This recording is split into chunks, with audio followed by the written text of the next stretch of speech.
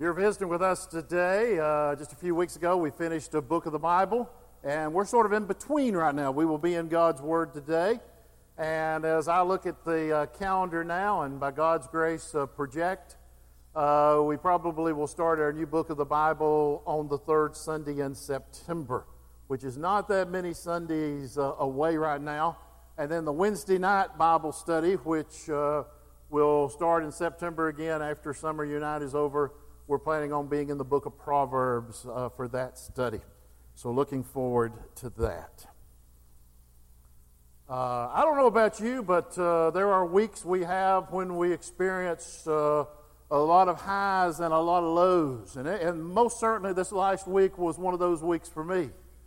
Now probably on the low end, or the low side of things, was this past Wednesday, which I'm on a 3-year cycle, and as my results came back, the doctor said I would still be on the 3-year cycle, but I had a word. It's okay to state this word in public. On Wednesday, I had a colonoscopy. That was on the low end of things, say the least. Yes, nothing really to celebrate there. And what made it worse, let me tell you the worst. I'm not talking about preparation. I got ready for the procedure. I was at Duke Raleigh Wednesday morning, and my procedure ended up being delayed for 45 minutes. This is the first time this has happened. And the reason why, and the doctor would come out of surgery and see what was happening, went back and forth probably at least 3 to 4 times. They could not get an IV to go in me anywhere. And there was like the 4th and the 5th person that was trying it, and sometimes multiple times. By the grace of God, I pray God gave me this wisdom. I actually suggested something, and my understanding it's been done before, and then one of the nurses says, we got to get special approval for this. So one of the nurse anesthesists or whatever actually came and did it. I said, well, can you go through my foot? And so what ended up happening, they ended up going through my foot for the IV. So that was probably a low of the week, okay? That was a low. Now let's go to highs. Let's go to really what it's all about. Those are things in life that, again, we live long enough, all of us have to go through. But there was one night last week that I was able to sit outside, and there was some clearness in the sky. And actually, I stayed for an extended period of time. And I was able to see the stars and the constellations. And I was able that time, and it was a good time of meditating on the things of God. I was able, just in a small way, that night this past week, to experience the glory and the majesty of God. The God who's on his throne. The God, as I looked up and I saw the stars, I was in communication with the one who spoke all of that into existence. The one who would say, let there be light, and there was light. The one whose creative power is evident all around us. The one who has given us the gift of life.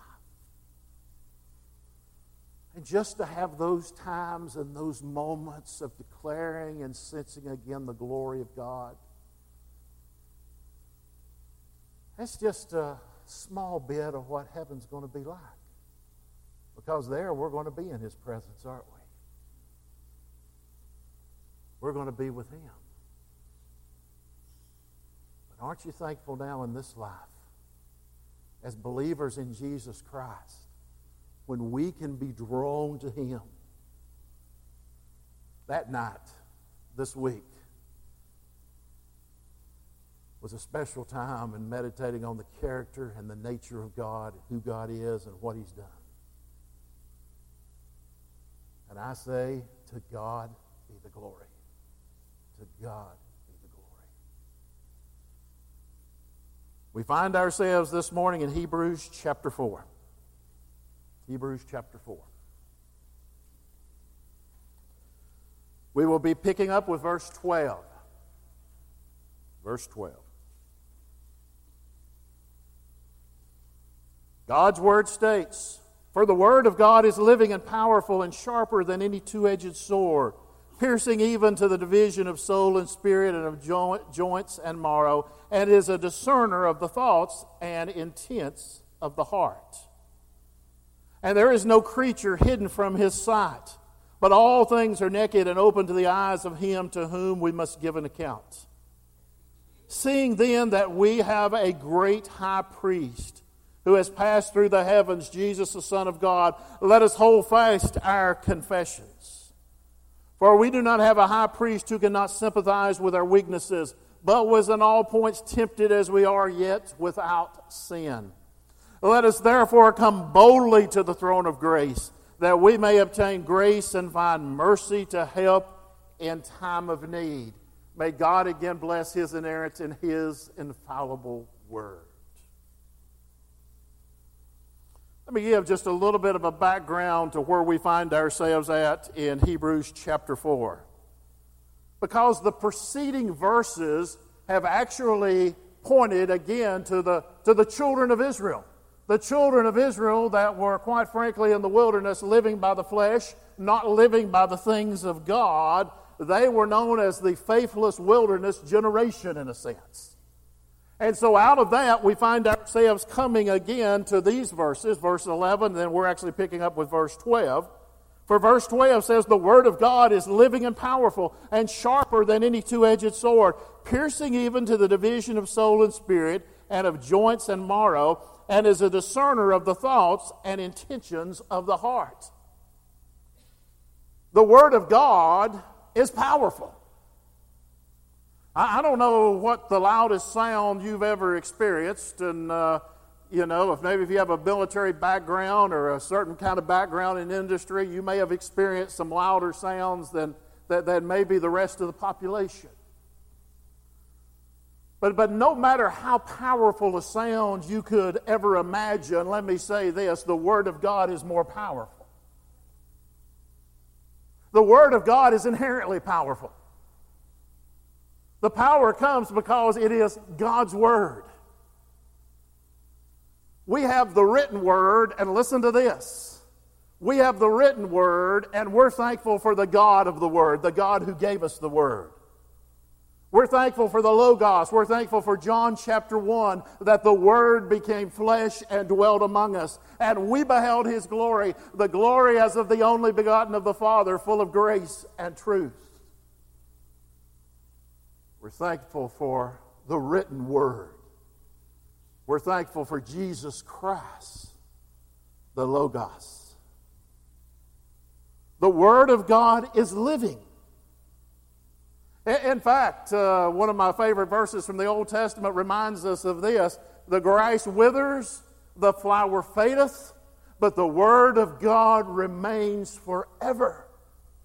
The Word of God will always exist. The Word of God will not wither. It will not fade away. Let me say this, for time and for eternity, the Word of God is with us. It is living. It is powerful. It is sharper than any two-edged sword.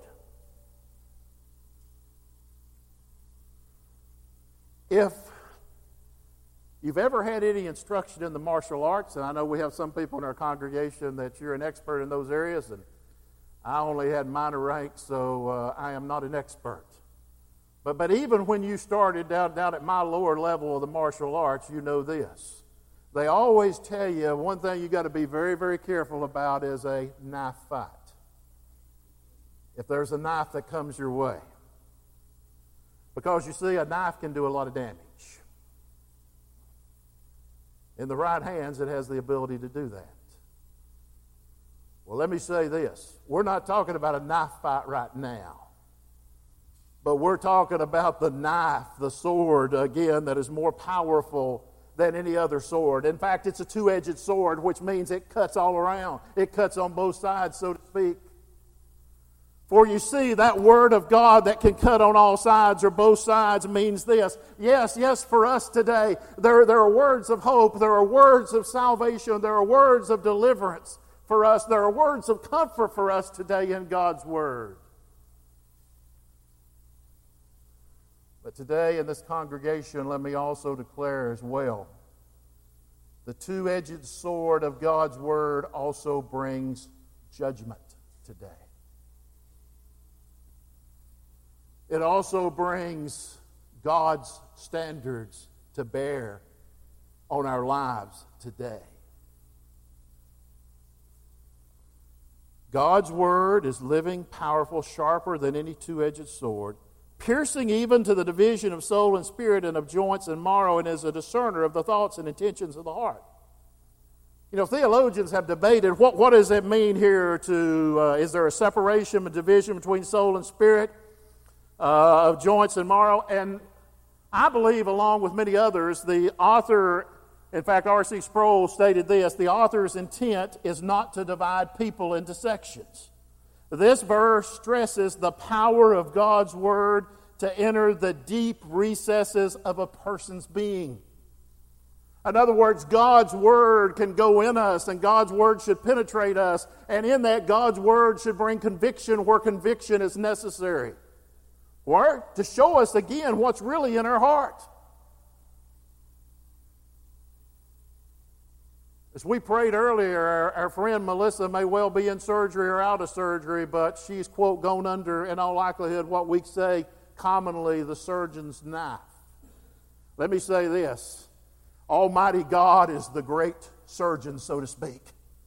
For you see, He takes the knife of His Word, and let me tell you this, He goes into the deep recesses of our heart and our life. And as the Scripture goes on and says here, that He opens us up. And everything is exposed. You see, nothing you've ever done, let me say this, nothing you've ever said, let me go a step further because this is a true statement as well. Nothing you've ever thought or even thought about thinking has escaped God. Can you imagine that? Can you imagine that God knows every single thought you've ever had? Now that should be scary. It is scary apart from the grace of God and the mercy of God, because He knows it all. Because there have been thoughts that have never become actions, and again, thoughts, maybe if you're married, maybe you know your spouse doesn't know it. If you have children, maybe they don't know it. Maybe your closest friends do not know those thoughts. But let me tell you this, God knows those thoughts. God knows those thoughts. And that's exactly what the Scripture is referring to here. The Word of God, powerful and sharper than any two-edged sword, piercing even to the division of soul and spirit and of joints and marrow, and is a discerner. The word discerner there means is a judge of the thoughts and intents of the heart. The thoughts and intents. What do you mean intents? That means I may have done something, but did I do it with the right heart's motivation? What was my real intention? Was it to gain an advantage over someone? Was it to make myself look better? Why did I do what I did? You know, sadly, there's a lot of work that takes place in the life of a church, a lot of ministry. And we hope this is always a small number, but we know it happens because all of us at one time or another have been guilty of it. And that is this, we do not always do things with the right motivation or with the right attitude. We're in our discipleship study this morning. Again, we were confronted with the fruit of the Spirit. We were confronted with such things like gentleness, kindness, patience, faithfulness, goodness, self-control, all of those different characteristics, again, which are all part of the fruit of the Spirit. God knows, again, whether we're really demonstrating kindness. God knows whether, again, we are demonstrated through the power of the Spirit, self-control, gentleness, on and on we go, faithfulness. God knows that. Why? The Word of God is powerful. It's alive, sharper than any two-edged sword. And again, it gets down into the deep recesses of our heart and of our life. Nothing is hidden from the Almighty God. In fact, this is reinforced in verse 13 where the Scripture says, "And there is no creature hidden from his sight, but all things are naked and open to the eyes of him to whom we must give an account." And for believers, let me remind you, and I have reminded us as a congregation of this many, many times, as a believer, we'll give an account for what we've done in the Christian life, our spiritual walk at the judgment seat of Christ. The unbeliever will face the great white throne judgment. And the people at the great white throne judgment are cast into the lake of fire.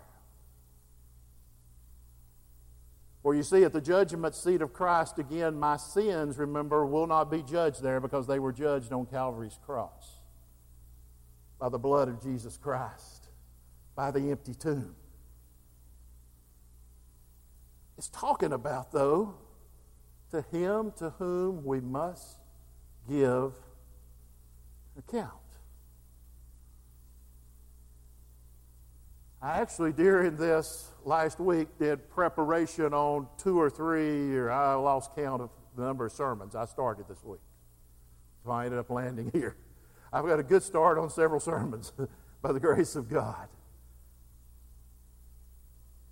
One of those I was going to examine, like the parable of the talents. I was going to, and there's actually even 2 different aspects to two different parables there covering different aspects of things.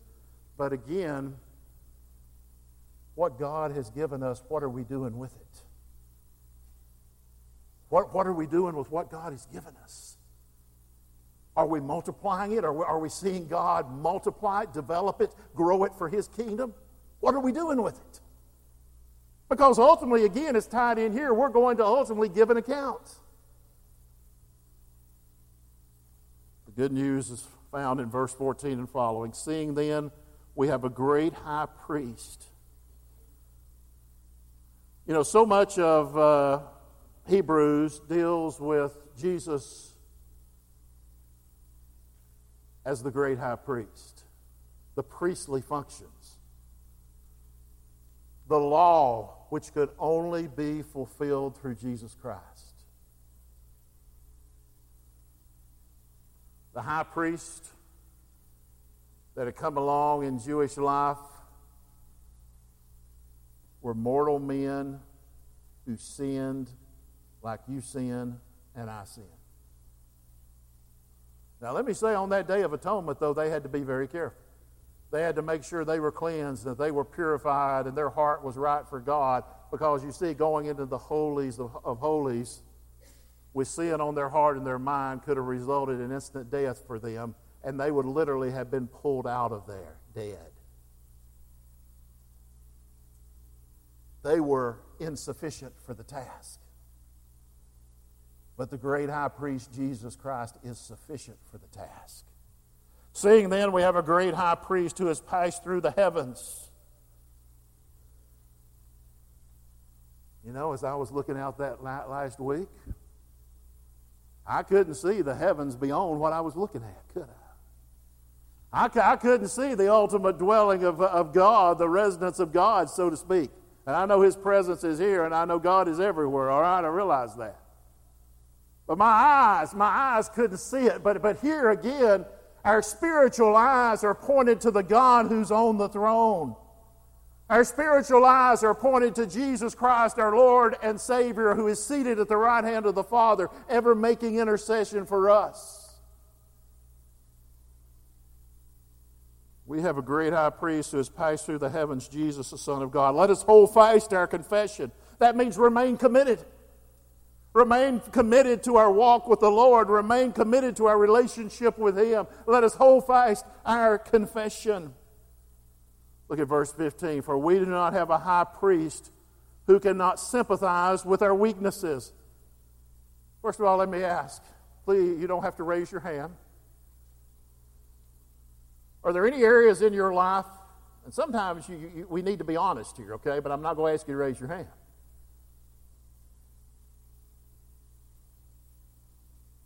Are there some areas in your life where you're really weak? I don't mean physically weak, I mean spiritually weak, and where you're more inclined to give in to temptation. Because that's what's being referred to here. I think all of us would have to admit the answer is what? Yes. Yes. But we have a high priest who can sympathize with our weaknesses. And if you think again that you're strong, remember the admonition in 1 Corinthians. Let him again who thinks he's strong take heed lest you fall. Take heed.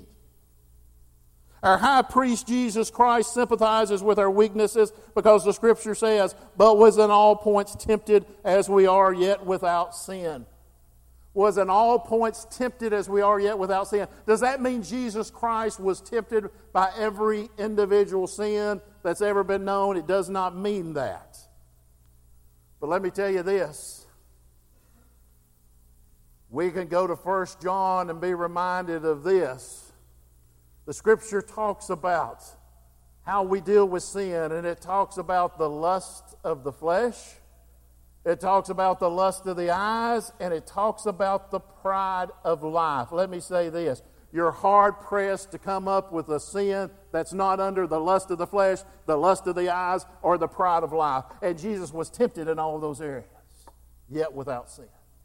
He was the sinless Savior, the perfect Son of God, the perfect sacrificial lamb, the only one who could be the great high priest. Because of that, we can have victory over sin. Because of that, we can have victory over temptation. Because of that, we can realize and recognize the truth of God's Word, that greater is He who's in us than he who's in the world. Verse 16 says, let us therefore, as a result, let us therefore come boldly. That means to come without reservation. Come boldly. Come boldly. Let me go back to just earlier in the service.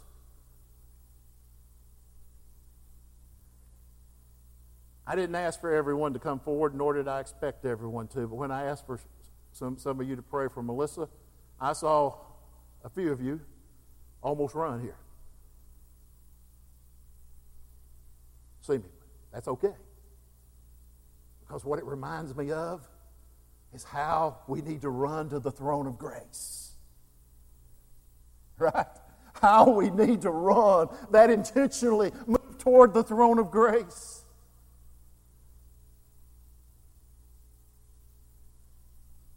Let us therefore come boldly to the throne of grace. That unmerited favor of God, God bestowing on us what we did not deserve. The throne of grace. That we may obtain mercy. And let me say this, in this particular context, mercy is referring more to our past forgiveness. That we may obtain mercy, which we have in our forgiveness of sin. Amen? It is because of the grace of God. See, those two concepts will always be tied together. But we think about our past forgiveness. We may obtain mercy and find grace to help in time of need. For by grace are you saved through faith. We know it's the gift of God, not of works, lest any man should boast. Remember, I have, if you've been around with me these months and a year and a half since I've been at this church, I have stated on several occasions that other than Jesus, my favorite word in the New Testament is the word grace. It's the word grace.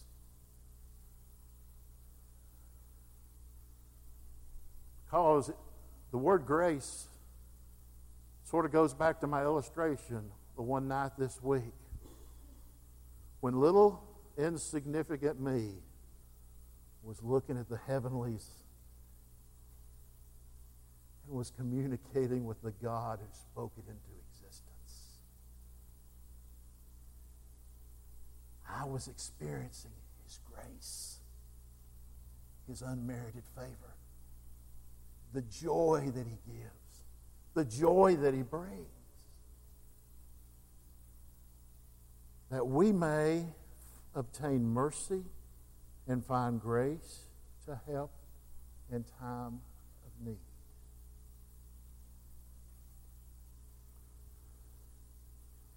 Let me reel things back one day. around noon or shortly after yesterday at Wake Med.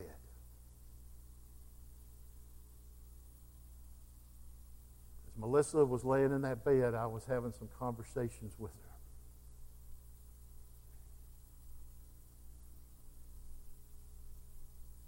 And I reminded her of this. God protected her. God still has her here for a purpose and for a reason. God has never left her, nor has He forsaken her. And as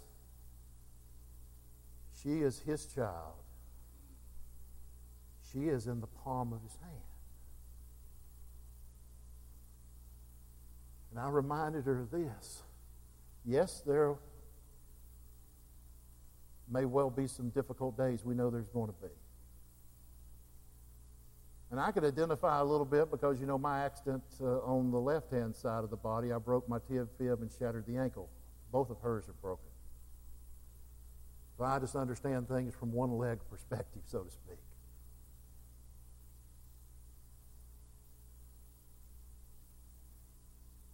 But I reminded her that God's grace was going to indeed be sufficient.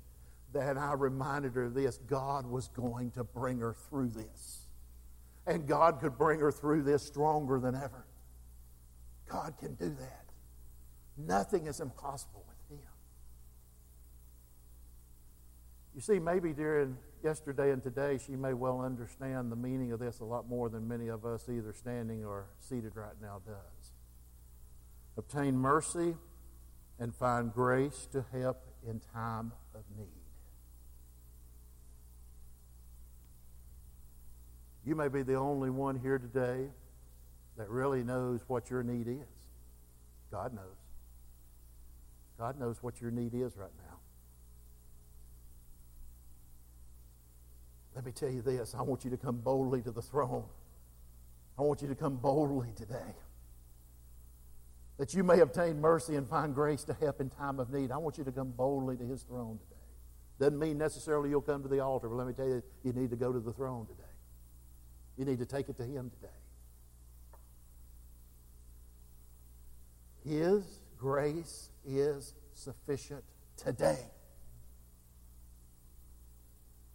His grace is sufficient tomorrow if He tarries and we're here. His grace is always sufficient. And for the believer in Jesus Christ, the good news is this: we have His grace, and it's being freely bestowed upon us.